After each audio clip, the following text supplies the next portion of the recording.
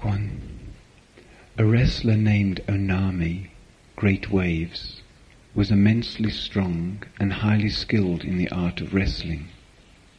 In private he defeated even his very teacher, but in public his own young pupils could throw him. In his trouble he went to a Zen master who was stopping at a nearby temple by the sea and asked for counsel.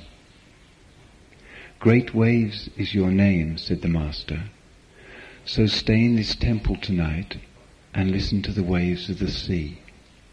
Imagine you are those waves, forget you are a wrestler, and become those huge waves sweeping everything before them." O-NAMI remained. He tried to think only of the waves, but he thought of many things. Then gradually he did think only of the waves. They rolled larger and larger as the night wore on. They swept away the flowers in the vases before the Buddha. They swept away the vases. Even the bronze Buddha was swept away. By dawn the temple was only surging water, and O-NAMI sat there with a faint smile on his face. That day he entered the public wrestling and won every bout, and from that day on no one in Japan could throw him.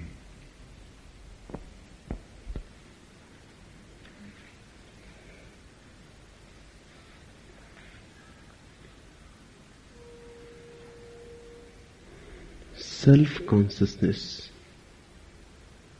is a disease. Consciousness is health. Self-consciousness is disease. Something has gone wrong. Some tie has arisen, some complex.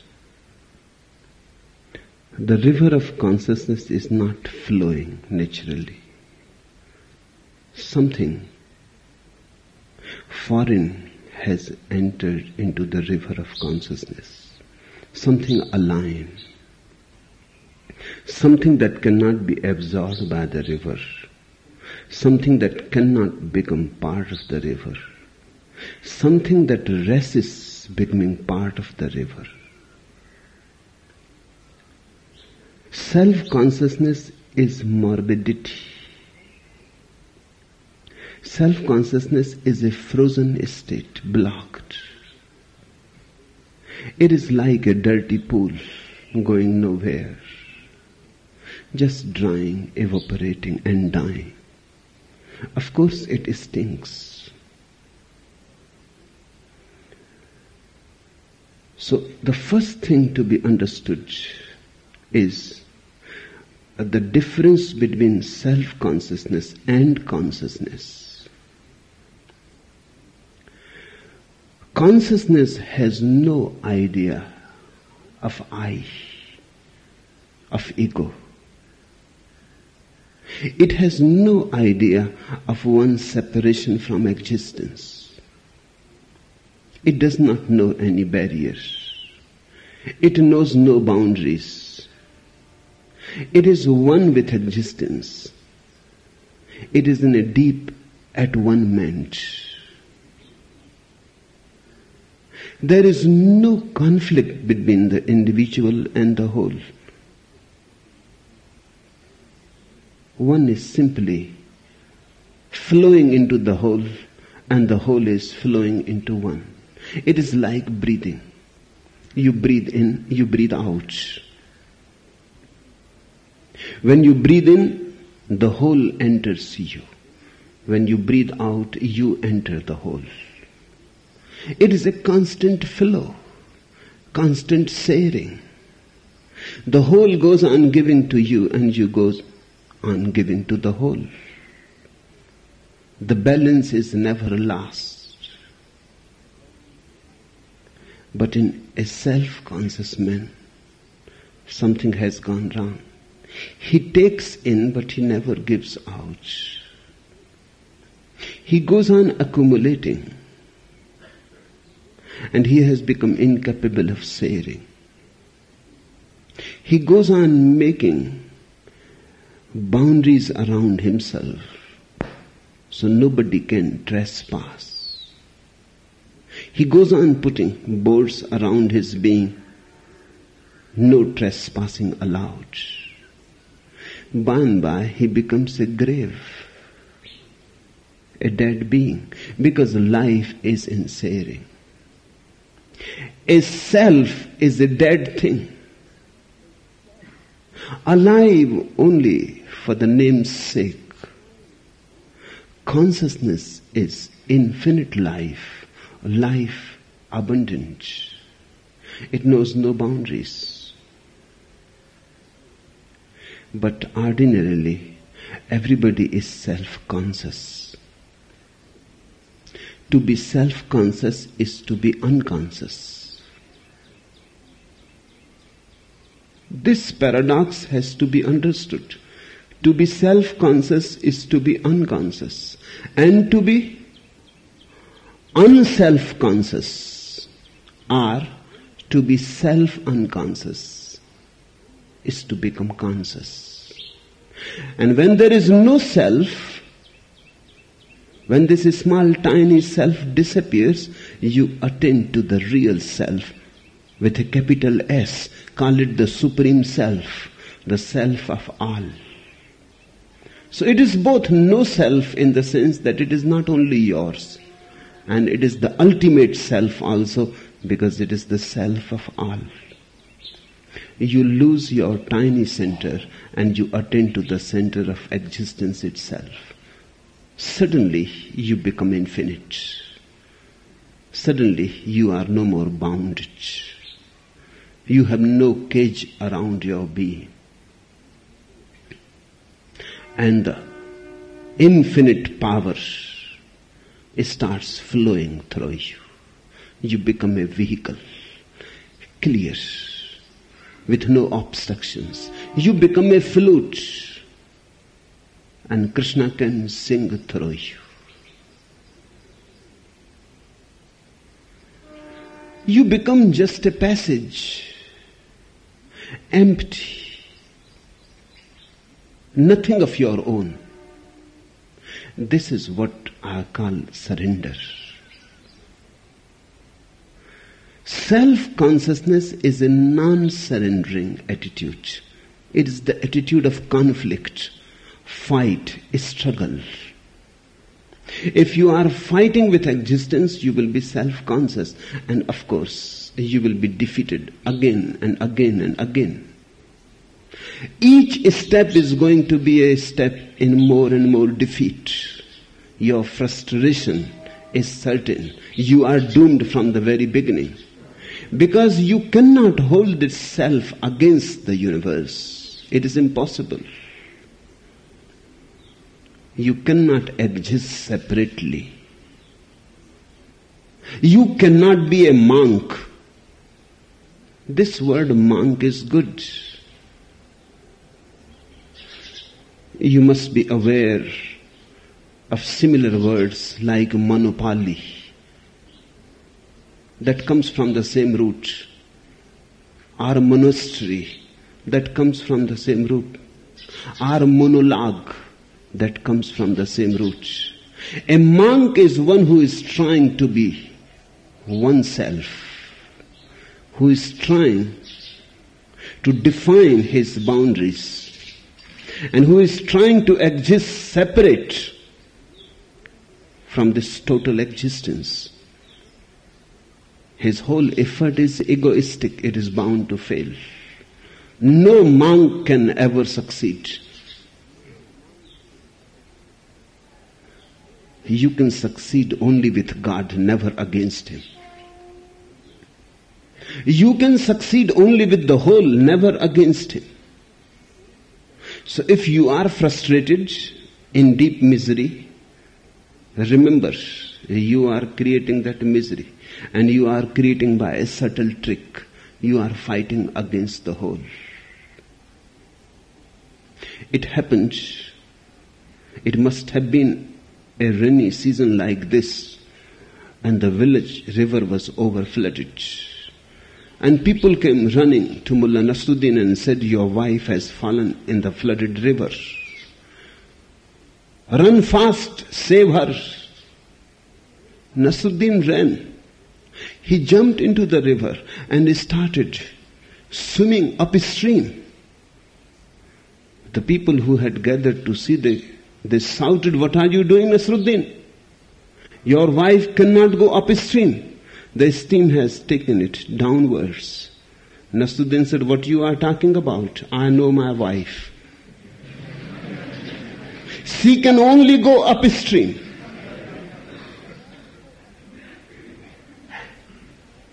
The ego is always an effort to go upstream. People don't like to do easy things.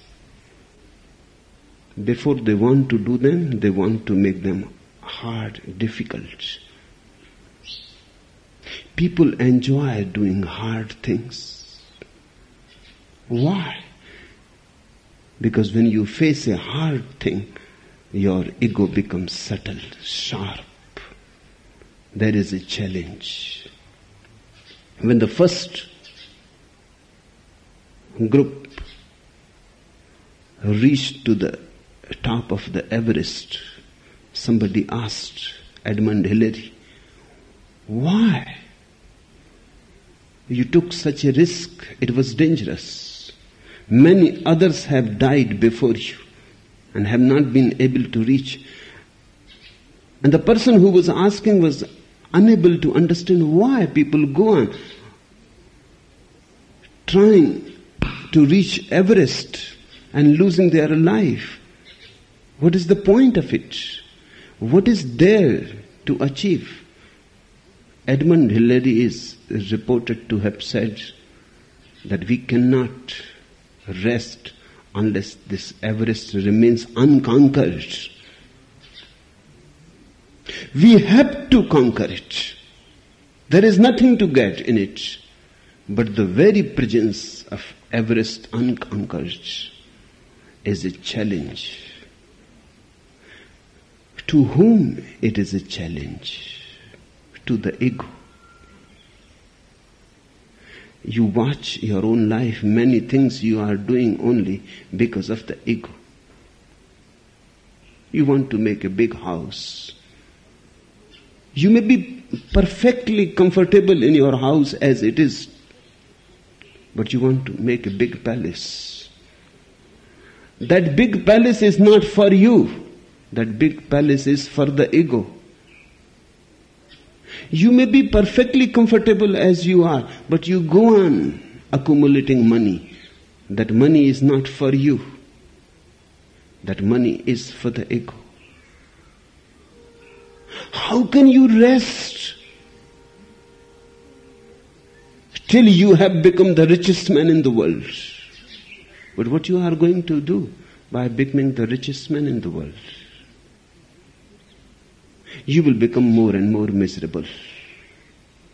Because misery comes out of conflict. Misery is an indication that you are in conflict.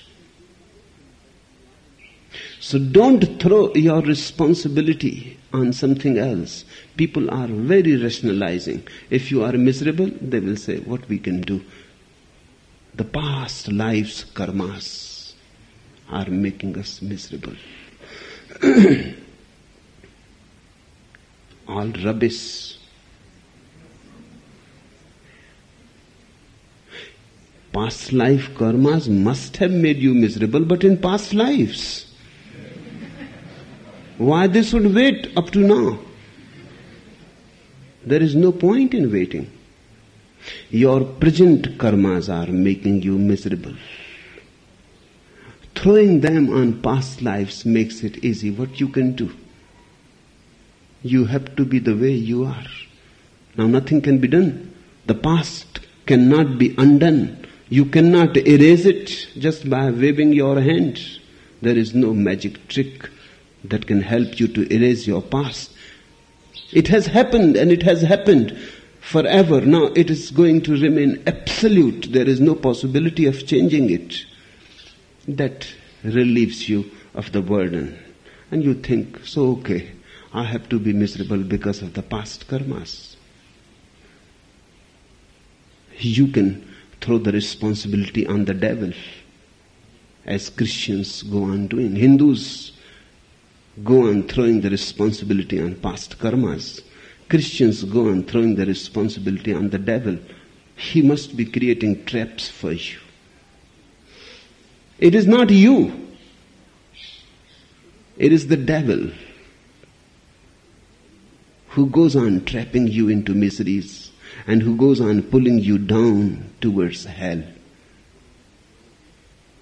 Who is bothered with you? Why this devil will be bothered with you?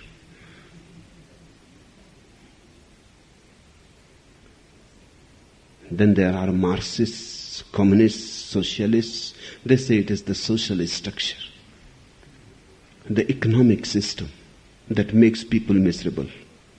Then there are Freudians, psychoanalysts. They say it is the child and mother relationship. But it is always something else. It is never you. It is never you in the present.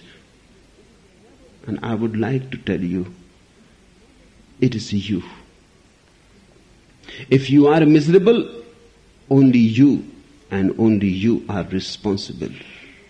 Neither past, nor the socialist structure, nor the economic system, nothing is going to help. If you remain you, in any sort of a society you will remain miserable. In any economic system you will remain miserable. In any world you will remain miserable if you remain you.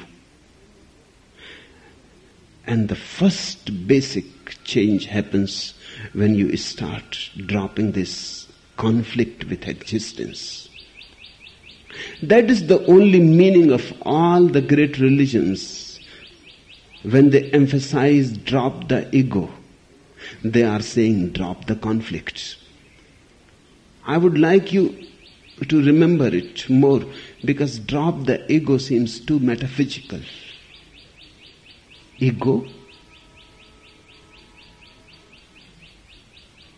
Where is the ego? What is the ego?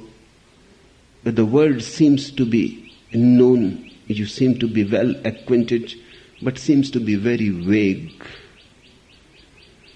cannot be grasped. I would like it to make more practical. Drop the conflict, because ego is a byproduct of your conflicting attitudes. People talk of conquering nature.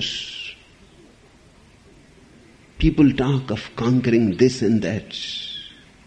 How can you conquer nature? You are part of it. How the part can conquer the whole? See the foolishness of it, the stupidity. You can be with the whole in harmony, or you can be in conflict with the whole in disharmony. Disharmony results in misery, harmony results in bliss. Harmony naturally results in a deep silence, joy, delight. Conflict results in anxiety, anguish, stress, tension. The ego is nothing but all the tensions that you have created around yourself. And in the first place, there is no need to create. But why man goes on creating it? There must be some reason why everybody goes on creating the self. The real self is unknown. That's why. And it is very difficult to live without a self. So we create a pseudo-self, a substitute self. The real self is unknown. In fact, the real self never becomes absolutely known. It remains mysterious. It remains ineffable, indefinable. The real self is so vast that you cannot define it. And the real self is so mysterious that you cannot penetrate it to the very core. The real self is the self of the whole. It is not possible for human intellect to penetrate, to ponder, to contemplate about it. I have heard there is a famous story of a wise man who was called by Alexander the Great. And Alexander asked him that I have heard that you have come to know what God is, so please tell me. I have been in search, and people say you have attained. So enlighten me about God, what God is. It is said, the wise man said, you give me at least 24 hours to think over it. 24 hours passed, and Alexander was waiting very eagerly. The wise man came and he said, 7 days will be needed. And then 7 days passed, and Alexander was very impatient. And the wise man came and he said, 1 year will be needed. Alexander said, what do you mean 1 year will be needed? You know or you don't? If you know, tell me. Why waste time? The wise man laughed and he said, the more I ponder, the more it becomes unknowable. The more I know, the more it becomes difficult to say that I know. 24 hours I tried and tried, and it started slipping from my hands. It is very elusive. It is like mercury. Then I asked for 7 days. That didn't help. Now, at least 1 year. And I am not certain that I will be able to bring a definition. The wise man did well. He must have been really wise, because there is no way to define the real self. But man cannot live without a real self. Then one feels so empty. Then one feels a wheel without a hub. Then one feels a circumference without a center. No, it is hard to live without a self. To know the real self is arduous. One has to travel long to arrive home. One has to knock on many doors before one comes to the right door. The easy trick is you can create a false self. To grow real roses is difficult. You can purchase plastic roses. They will not deceive you, but they can deceive the neighbors. That is the point of the self, the ego. It cannot deceive you. You know well that you don't know yourself, who you are. But at least it can deceive the neighbors. In the outside world, at least you have a certain level who you are. Have you ever thought about it? If somebody asks, who are you? What you answer? You say your name. Name is not yours because you came in the world without a name. You came nameless. It is not your property. It has been given to you. And A, B, C, D, any name would have been useful. It is arbitrary. It is not essential in any way.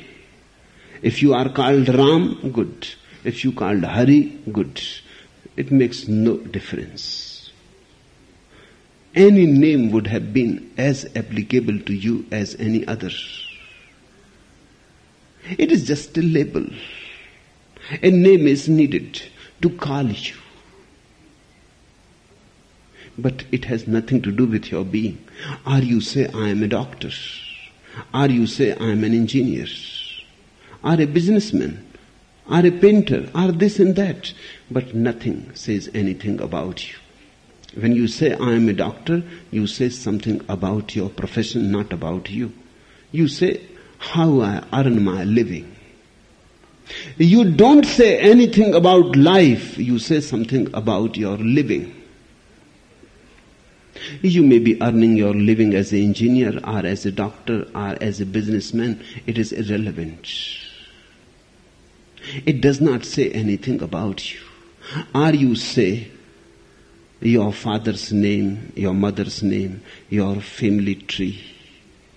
That too is irrelevant. Because that doesn't define you. Your being born in a particular family is accidental. You could have as well been born in another family, and you would not even have noticed the difference.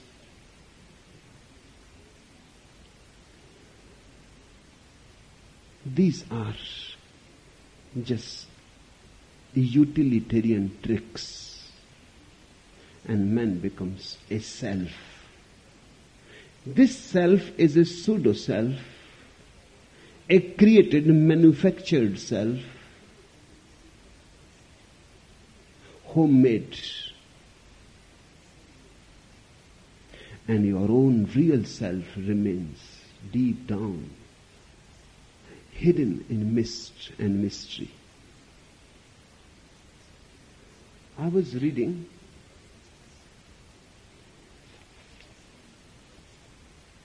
a Frenchman was crossing the desert with an Arab guide. Day after day, the Arab never failed to kneel on the burning sand and call upon his God. At last one evening, the unbeliever said to the Arab, "How do you know there is a God?" The guide fixed his eye upon the scoffer for a moment and then replied, "How do I know there is a God? How did I know that a camel and not a man passed last night? Was it not by the print of his hoof in the sand?" And pointing to the sun, whose last rays were fading over the horizon, he added, "That footprint is not of man." Yourself cannot be created by you. It cannot be man-made. Yourself you have brought with you. It is you. How can you create it? To create it, you will have to be there in the first place. That is the meaning when Christians, Mohammedans, Hindus say that man is a creature. That means man has not created himself. That's all. The Creator is somewhere hidden into the unknown. We have come out of some mysterious life source. Yourself is not yours. This false self is not yours because you have created it, and your real self is not yours because it is still in God. You are still rooted in God. This false self that we go on carrying in our life like flags is always in danger of being damaged. It is very fragile.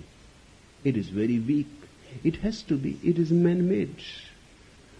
How man can make something deathless? He himself has to pass through many deaths. So whatsoever he produces is always mortal. Hence the fear, continuous fear that I may be lost. myself may be destroyed. A continuous fear goes on trembling into your being.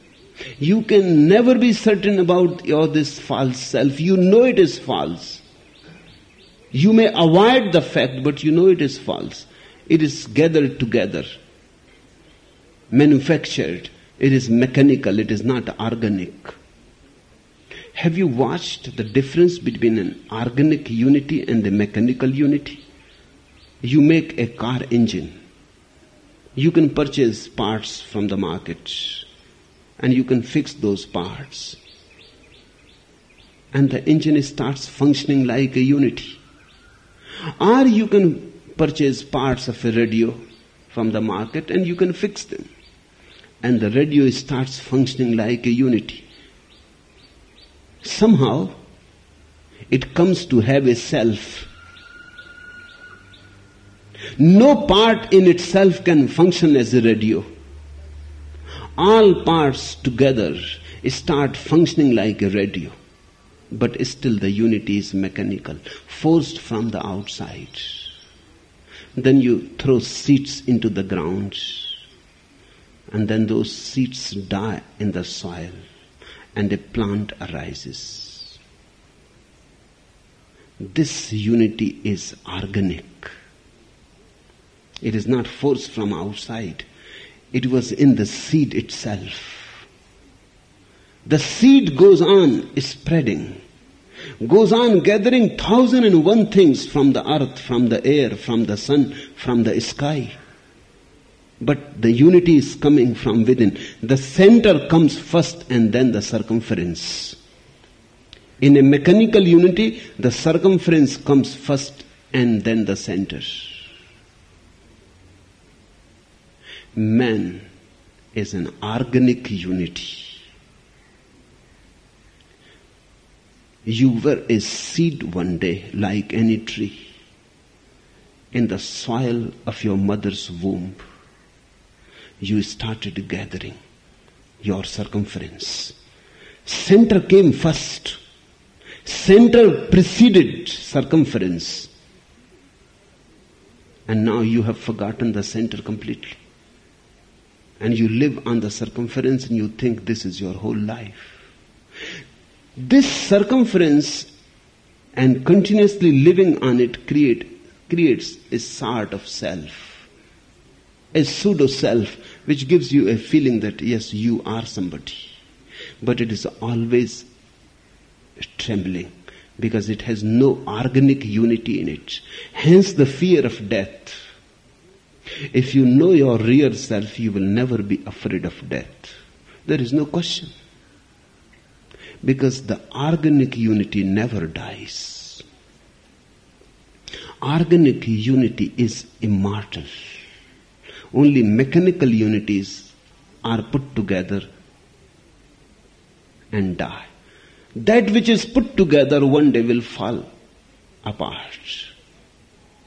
Mechanical unity has a beginning and an end. The organic unity has no beginning and no end. It is an eternal process. Do you know your center? If you don't know, then you will be continuously afraid. Hence, self-consciousness is always afraid, always trembling.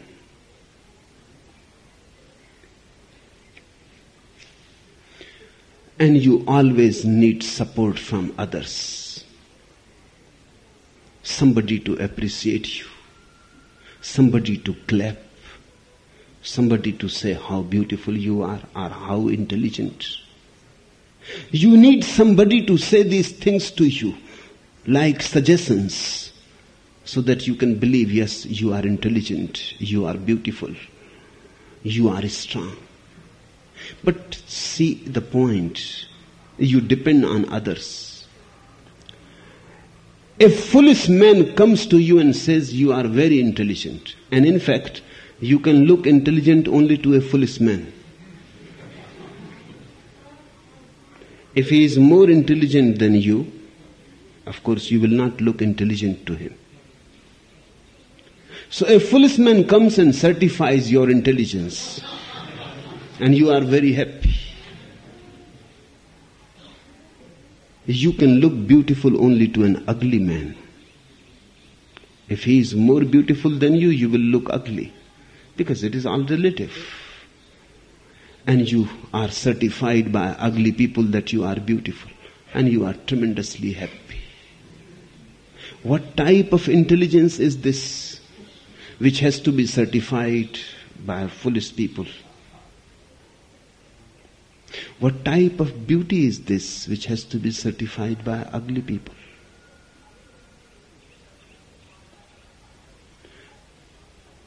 It is completely false. It is idiotic. But we go on searching.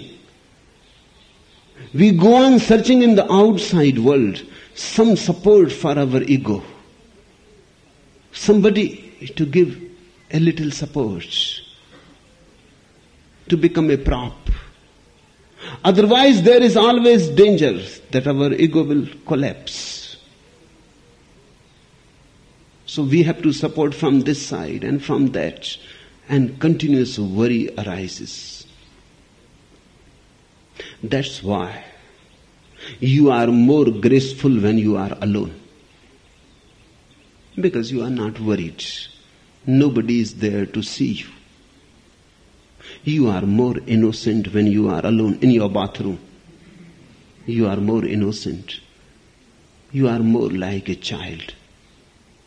Again, you stand before the mirror and make faces. And you enjoy it. But if you become aware that your small child is looking from the keyhole, immediately you are totally different. Now the ego is at stake. That's why people are so much afraid of others. Alone, there is no anxiety. There is a famous Zen story. A Zen master was making a painting, and he had his chief disciple sit by his side to tell him when the painting is perfect. The disciple was also worried, and the master was also worried, because the disciple has never seen the master to do anything imperfect. But that day, things started going wrong. The master tried, and the more he tried, the more it was a mess. In Japan or in China, the whole art of calligraphy is done on rice paper, on a certain paper, very sensitive paper, very fragile. If you hesitate a little, for centuries, it can be known where the calligrapher hesitated, because more ink spreads into the rice paper and makes it a mess. It is very difficult to deceive on a rice paper. You have to go on flowing. You are not to hesitate even for a single moment, a split moment. If you hesitate, what to do? Missed. Already missed. And one who has a keen eye will immediately say, it is not a Zen painting at all. Because a Zen painting has to be a spontaneous painting, flowing. The master tried, and the more he tried, he started perspiring. And the disciple was sitting there and nodding his head again and again negatively, no, this is not perfect. And more mistakes were being done by the master. And then the ink was running out, so the master said, you go out and prepare more ink. While the disciple was outside preparing the ink, the master did his masterpiece. When he came in, he said, Master, but this is perfect. What happened?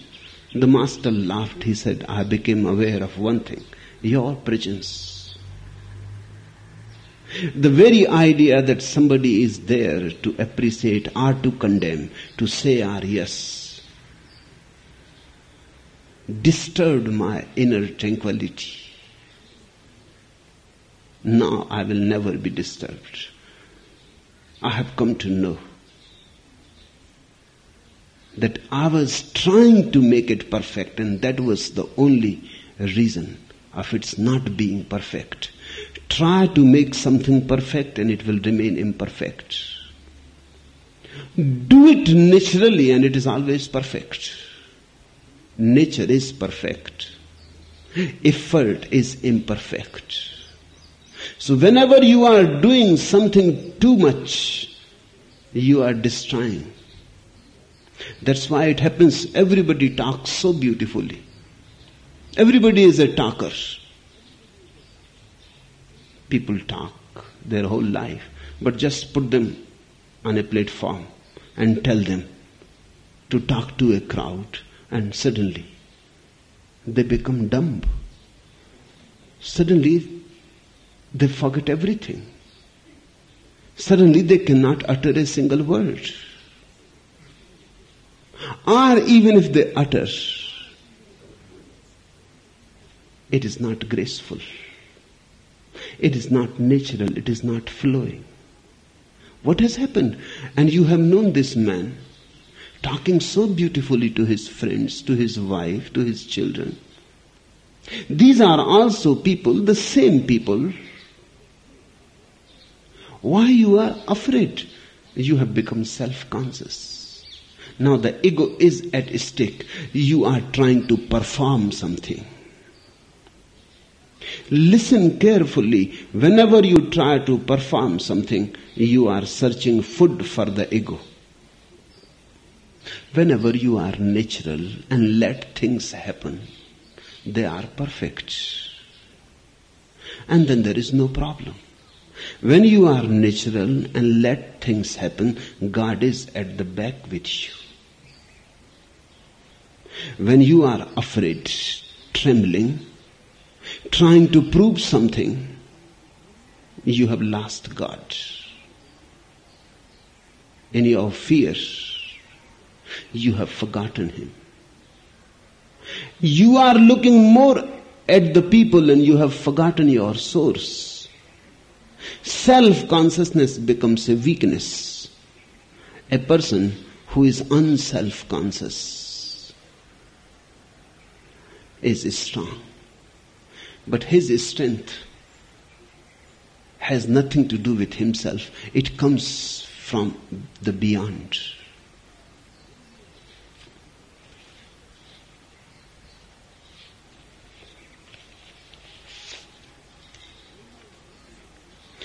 When you are self-conscious, you are in trouble. When you are self-conscious, you are really showing symptoms that you don't know who you are. Your very self-consciousness indicates that you have not come home yet.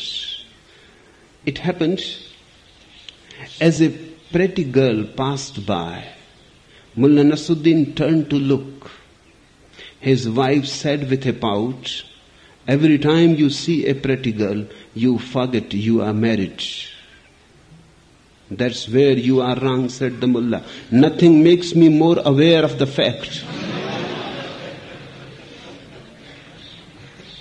Whenever you are self-conscious, you are simply showing that you are not conscious of the self at all. You don't know who you are. If you had known, then there is no problem. Then you are not seeking opinions. Then you are not worried what others say about you. It is irrelevant. In fact, nobody ever says anything about you. Whenever people say something about you, they say about themselves.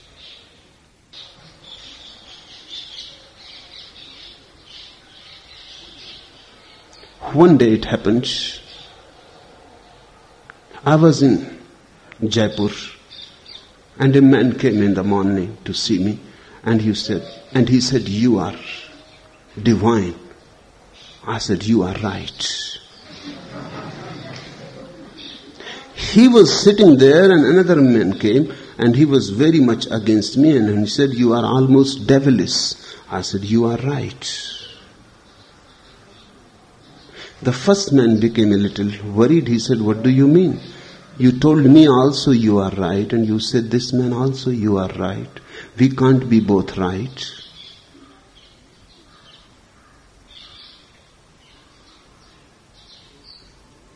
I told him, not only two, millions of people can be right about me, because whatsoever they say about me, they say about themselves. How they can know me? It is impossible. They have not even known themselves yet. Whatsoever they say is their interpretation. So the man said, "Then who you are? If this is my interpretation that you are divine, and this is his interpretation that you are evil, then who you are?" I said, "I am just myself. And I have no interpretation about myself. And there is no need. I am simply delighted in being myself. Whatsoever that means. I am happy in being myself.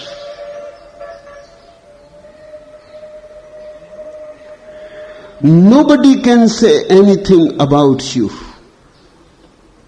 Whatsoever people say is about themselves. But you become very shaky. Because you are still clinging to a false center. That false center depends on others. So you are always looking what people are saying about you. And you are always following other people. You are always trying to satisfy them. You are always trying to be irrespectable. You are always trying to decorate your ego. This is suicidal.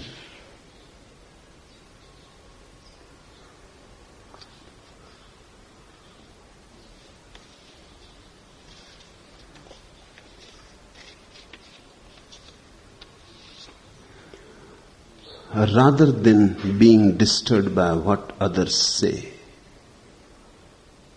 you should start looking inside yourself. To know the real self is not so cheap.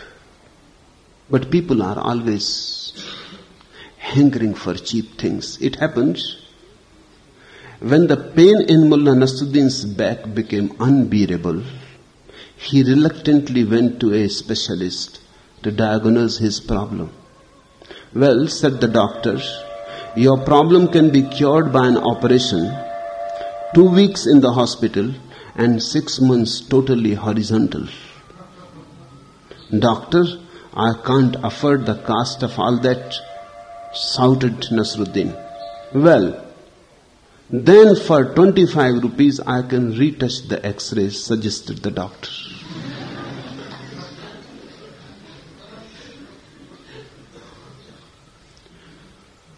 This is cheap. Retouch the x-ray. But that is not going to make you healthy. That's what we are doing. Continuously retouching the x-ray and thinking that somehow the miracle will happen. When you are decorating your ego, you are retouching the x-ray. That is not going to help in any way. It is not going to help you become healthy. But it is cheaper. No operation needed.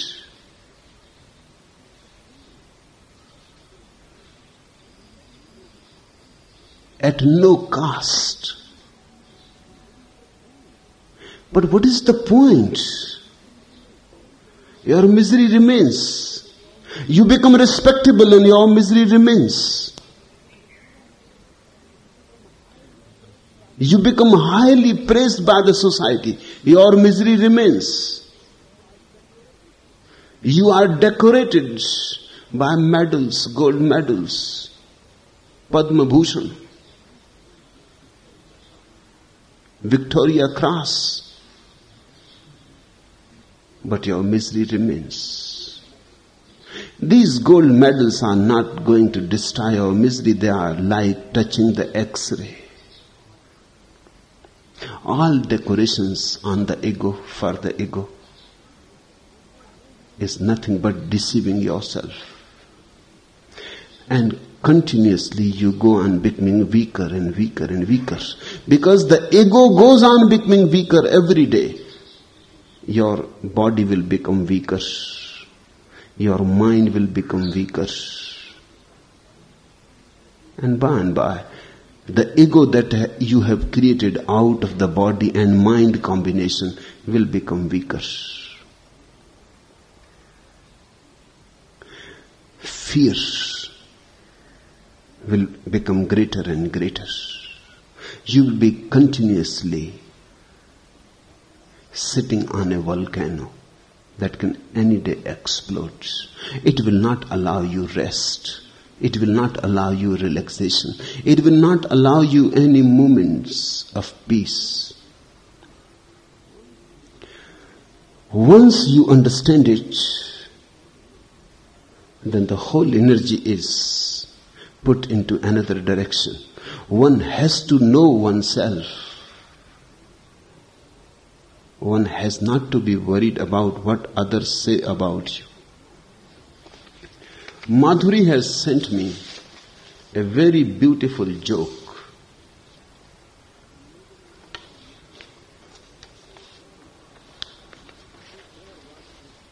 So there was this guy, and nobody ever noticed him.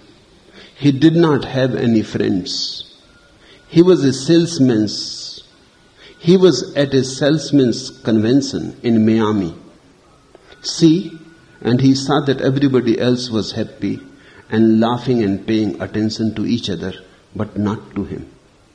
One evening he was sitting really bummed out. When he got to talking with another salesman, he told him his problem. I know how to fix that up. Cried the other.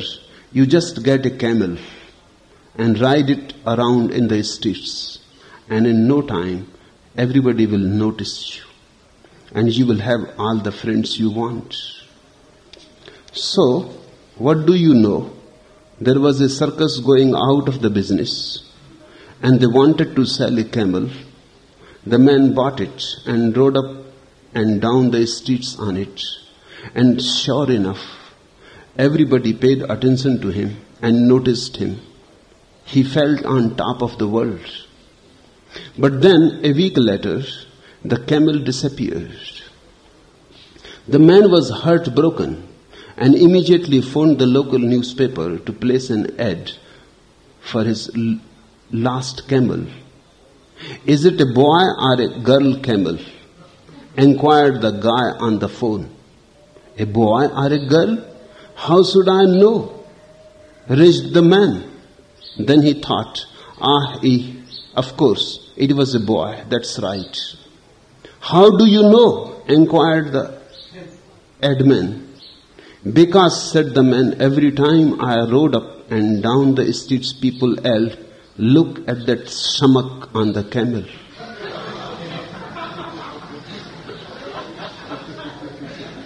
Samak is a Yiddish word, a very beautiful word. It has two meanings and very relevant meanings. One meaning is the idiot. Another meaning, in the beginning looks very far-fetched, means the male genital organ. But in a way, both meanings are very deeply related. Idiots live only as sexual beings. They don't know any other life. So samak is beautiful. If a person has known only sex as life, he is stupid. He is an idiot. Now people were saying that look at that idiot on the camel. But the man thinks they were talking about the male genital organ of the camel, not about him. The ego is very deceptive. It goes on listening what it wants to listen. It goes on interpreting what it wants to interpret. It never sees the fact. It never allows the fact to reveal itself to you. People who live in the ego live behind curtains, and those curtains are not inactive, they are active curtains. Whatsoever passes through the curtain changes it.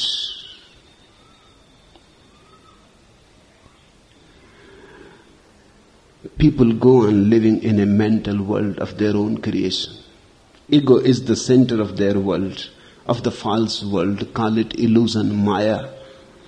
And around the ego they go on creating a world which is nobody else's world.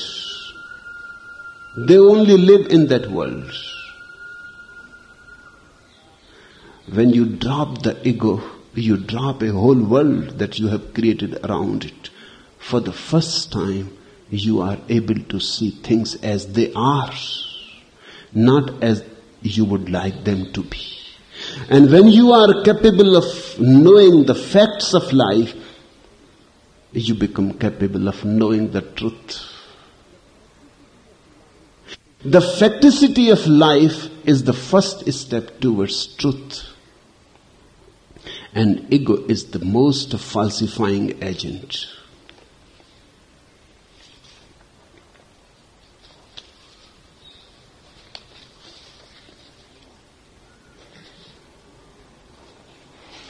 Now this story. A wrestler named O-NAMI, Great Waves, was immensely strong and highly skilled in the art of wrestling. In private, he defeated even his very teacher, but in public, his own young pupils could throw him. In his trouble, he went to a Zen master who was stopping at a nearby temple by the sea and asked for counsel. Great Waves is your name, said the master, so stay in this temple tonight and listen to the waves of the sea. Imagine you are those waves. Forget you are a wrestler and become those whose waves sweeping everything before them. O-NAMI remained. He tried to think only of the waves, but he thought of many things. Then gradually he did think only of the waves. They rolled larger and larger as the night wore on. They swept away the flowers in the vases before the Buddha. They swept away the vases. Even the branch Buddha was swept away. By dawn the temple was only surging water, and O-NAMI sat there with a faint smile on his face. That day he entered the public wrestling and won every bout, and from that day no one in Japan could ever throw him. This is a story of self-consciousness and how to lose it, and how to drop it, and how to get rid of it. We will try to enter into it step by step. A wrestler named O-NAMI, Great Waves, was immensely strong. Everybody is immensely strong. You don't know your strength. That is another matter. Everybody is immensely strong. Has to be. Because everybody is rooted in God. Everybody is rooted in this universe. Howsoever small you look, you are not small. You cannot be by the very nature of things. Now physicists say in a small atom, so much energy is confined. The Hiroshima and Nagasaki was destroyed by atomic energy.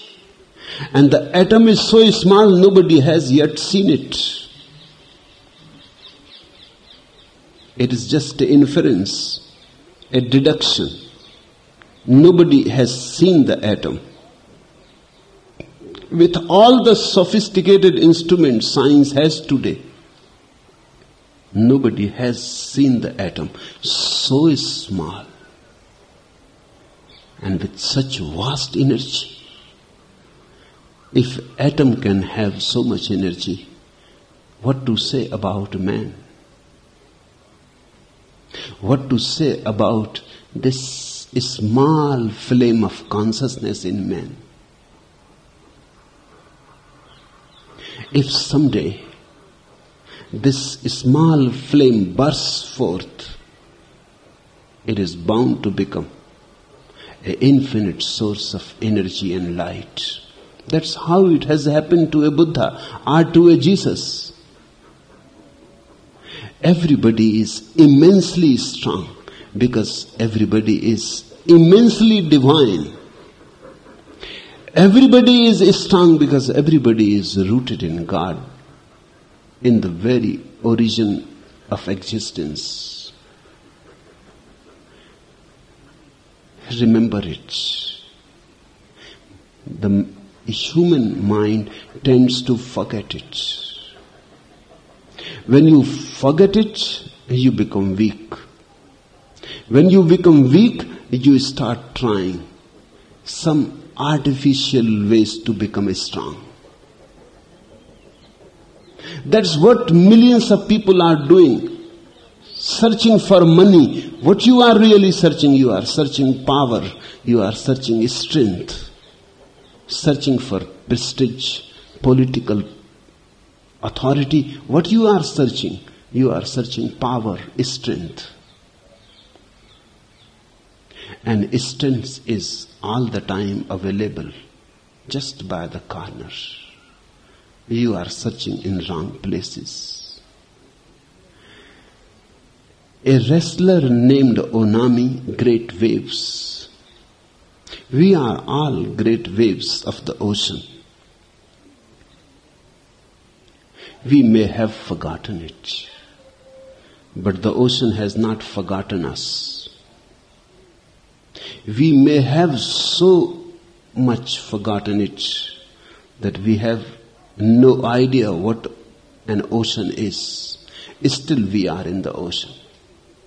Even if a wave forgets and becomes oblivious of the ocean, it is still in the ocean because the wave cannot exist without the ocean.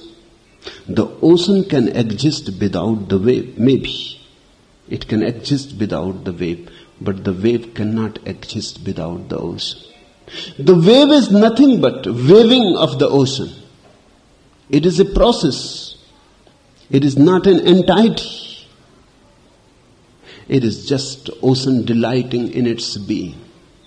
God in His delight peoples the earth. God in His delight peoples existence. It is ocean, surging ocean. Just playful. It has tremendous energy. What to do with it? A wrestler named O-NAMI, great waves, was immensely strong. But this strength is possible only when the wave knows that it is a wave of a great infinite ocean. If the wave forgets this, then the wave is very weak. And our forgettery is tremendous. Our memory is very small, very tiny. Forgettery, tremendous. We go on forgetting. And that which is very obvious, we forget very easily. That which is very close, we forget very easily. That which is always available, we forget very easily. Do you remember your breathing? You remember only when there is some trouble. You have colds, breathing trouble or something. Otherwise, who remembers breathing? That's why people remember God only when they are in trouble. Otherwise, who remembers? And God is closer than your breathing. Closer than you are to yourself. He is more closer than yourself. One tends to forget. Have you watched it? If you don't have something, you remember. When you have it, you forget. You take it for granted. Because God cannot be lost, it is very difficult to remember. Only very rare people become capable of remembering God. To remember that which we have never been away from is very difficult. A fish in the ocean forgets the ocean. Throw the fish on the shore in the sands, hard sands, and then the fish knows. Then the fish remembers. But there is no way to throw you out of God. There is no shore to Him. God is a shoreless ocean. And you are not like a fish, you are like a wave. You are exactly alike God. Your nature and God's nature are the same. That's the symbolic meaning of choosing this name for this story. He was highly skilled in the art of wrestling. In private, he defeated even his own teacher. But in private, because in private, he must have been capable of forgetting his self. Remember this sutra. When you remember yourself, you forget God. When you forget yourself, you remember God. And you cannot remember both together. When the wave thinks itself as a wave, she forgets that she is the ocean. When the wave knows itself as the ocean, how can she remember now herself as a wave? Only one is possible. Either the wave can think about herself as a wave or as the ocean. It is a gestalt. You cannot remember both together. That is impossible. In private, he defeated even his own masters. But in public, his own young pupils could throw him. In the privacy, he must have been completely forgetful of his own self, the ego. Then he was tremendously powerful. In public, he must be becoming too much self-conscious. Then he was weak. Self-consciousness is weakness. Self-forgetfulness is strength. In his trouble, he went to a Zen master who was stopping at a nearby temple by the sea and asked for counsel. "Great waves is your name?" said the master. "So stay in this temple tonight and listen to the waves of the sea." A master is one who can create devices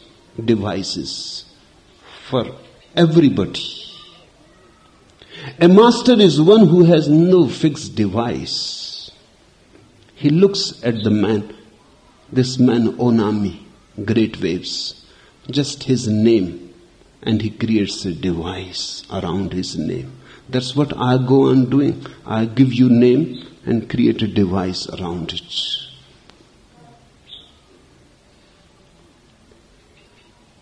I give you a name so that you can remember your device. You can remember your technique. So that it becomes a constant mindfulness for you. A reminder. An arrow pointing your path continuously.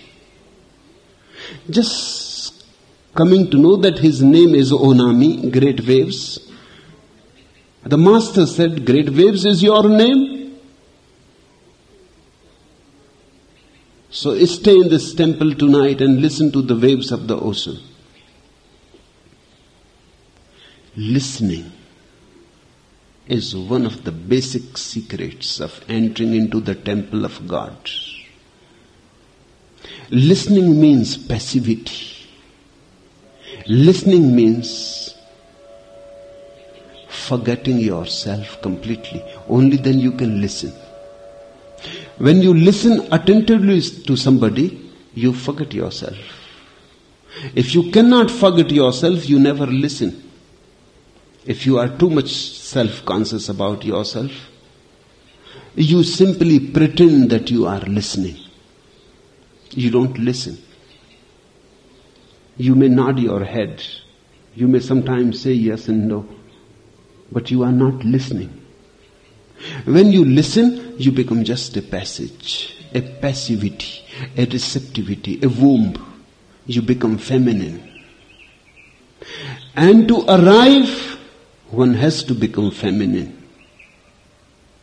You cannot reach God as aggressive invaders, conquerors. You can reach God only, or it will be better, God can reach to you only when you are receptive, feminine receptivity. When you become in a receptivity, the door is open and you wait. Listening is the art to become passive. Buddha has emphasized too much. Mahavira has emphasized too much on listening. Krishnamurti goes on emphasizing too much on right listening. The ears are symbolic. Have you watched? Your ears are nothing but passages. Just holes, nothing else. Your ears are more feminine than your eyes. Your eyes are more male. Your ears are a in part. Your eyes are a young part. When you look at somebody, you are aggressive. When you listen to somebody, you are receptive. That's why looking at somebody for too long time becomes vulgar, impolite, unmannerly. There is a certain limit. Psychologists say 3 seconds. If you look at a person for 3 seconds, it's okay. It can be tolerated. More than that, then you are not looking, you are staring. You are offending the person. You are trespassing. But listening to a person has no limit. Because ears cannot trespass. They simply remain wherever they are. Eyes need rest. Have you seen in the night, eyes need rest, ears need no rest. They are open 24 hours. Ear in, ear out. Eyes cannot remain open even for minutes. Continuous blinking. Continuously tiring. Aggression tires. because aggression takes your energy out. So the eyes have continuously to blink, to rest. It is a continuous rest. Ears are rested always. That's why music has been used by many religions as an approach towards prayer. Because music will make your ears more vibrant, more sensitive. One has to become more of the ears and less of the eyes. Great Waves is your name, so stay in this temple tonight and listen to the waves of the sea. You just become ears, said the Master. You just listen. There is nothing else to do. Just go on listening with no idea why, with no idea what is happening. Just go on listening with no interpretation, with no activity on your part. And then imagine you are those waves. First listen, get in tune with the waves, and when you feel now you are completely silent and receptive, then imagine that you are those waves. That is the second step. First, don't be aggressive, become receptive. And when you have become receptive, then just melt into those waves. Start imagining that you are those waves. The Master is giving him a device so that he can forget his self, the ego. First step is receptivity, because in receptivity, ego cannot exist. It can exist only in conflict. And when you are receptive, suddenly your faculty of imagination becomes tremendously powerful. Receptive people, sensitive people are imaginative people. Those who can see the greenery of the trees, just without any aggression on their part, not even a subtle aggression on their part, who can just drink the greenery of the trees, who can simply absorb it as if they are sponges, they become very creative, they become very imaginative. These are the poets, the painters, the dancers, the musicians. They absorb the universe in deep receptivity, and then they pour whatsoever they have absorbed in their imagination. Imagination is the closest faculty that you have, which comes closest to God. God must be great imagination. Just look at his world. And just to think, such an imaginary world with so many flowers and so many butterflies and so many trees and so many rivers and so many people. Just think about his imagination. With so many stars and so many worlds, worlds beyond worlds, non-ending. He must be a great dreamer. In the East, Hindus say the world is God's dream, his imagination. The world is his magic, his imagination. He is dreaming it. We are part of his dream. When the Master said to O-NAMI, then you imagine yourself as those waves, he was saying, then you become creative. First you become receptive, and then you become creative. And once you have dropped your ego, you become so flexible that whatsoever you imagine will happen. Then your imagination will become your reality. Forget you are a wrestler and become those huge waves sweeping everything before them. O-NAMI remained. He tried to think only of the waves. Of course, it was difficult in the beginning. He thought of many things. It is natural. But he remained. He must have been very patient. Then gradually he did think only of the waves. Then a moment came. If you pursue, if you persist, one moment is bound to come when the thing that you have been desiring for many lives happens, but patience is needed. Then gradually he did think only of the waves. They rolled larger and larger as the night wore on. Now these are not the real waves of the ocean that are rolling larger and larger. Now there is no distinction between his waves of imagination and the real waves. That distinction is lost. Now he does not know what is dream and what is real. He does not know.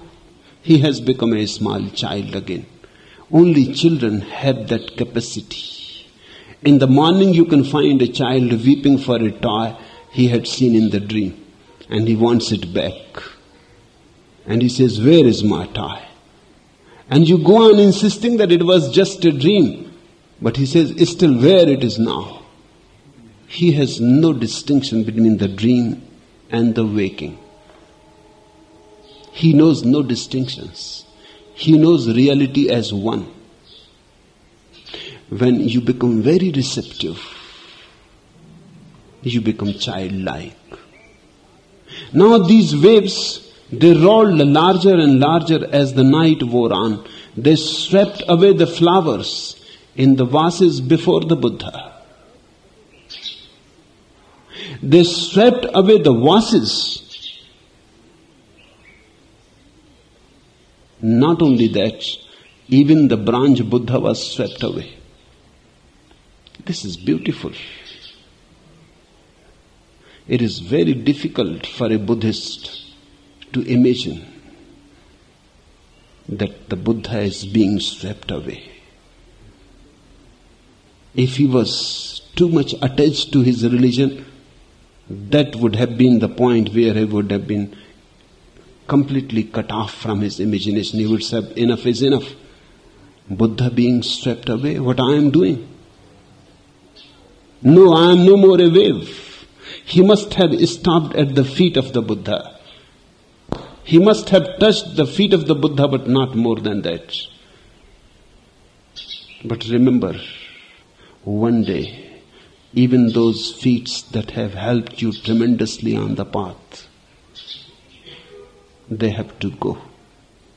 Buddhas also have to be swept away. Because the door can become a hindrance if you cling to it. Larger and larger, they swept away the flowers in the vases before the Buddha. They swept away the vases. Even the branch Buddha was swept away. By dawn, the temple was only surging water. Not that it really happened. It happened to O-NAMI. Remember it. If you had been in that temple that time, you would not have seen the surging water in the temple. It was happening only to O-NAMI. It was happening in a totally different dimension of his being. It is the dimension of poetry, imagination, dream, the intuitive, the feminine, the childlike innocence. He had opened doors of his imaginative faculty. By listening to the waves, by becoming receptive, he became imaginative. His imagination flowered as 1,001 petaled lotus. By dawn, the temple was only surging water, and O-NAMI sat there with a faint smile on his face. He became a Buddha. the same faint smile as one day came to Buddha under Bodhi tree must have come to O-NAMI. Suddenly he was no more there. And that was the smile of coming back home. The smile that one has arrived. The smile that now there is no more to go anywhere. The smile that one has got the source. The smile that one has died and is resurrected. O-NAMI sat there with a faint smile on his face. That day he entered the public wrestling and won every bout. And from that day, no one in Japan could ever throw him, because now it is not his energy. He is no more O-NAMI. He is no more the waves, he is the ocean now. How can you defeat the ocean? You can defeat the wave. Once you have dropped the ego, you have dropped all defeat, all failure, all frustration. Carry the ego and you are doomed to failure. Carry the ego and you will remain weak. Drop the ego and infinite strength starts flowing through you. By dropping the ego, you become a river. You start flowing, you start melting, you start streaming, you become alive. All life is of the whole. If you are trying to live on your own, you are simply being stupid. It is as if a leaf on a tree is trying to live on its own. Not only that, but fighting the tree. Fighting other leaves, fighting roots, thinking that those are all inimical to him. We are just leaves on a tree, a great tree. Call it God or the whole, or you name it. But we are small leaves on an infinite tree of life. There is no need to fight. The only way to come home is to surrender.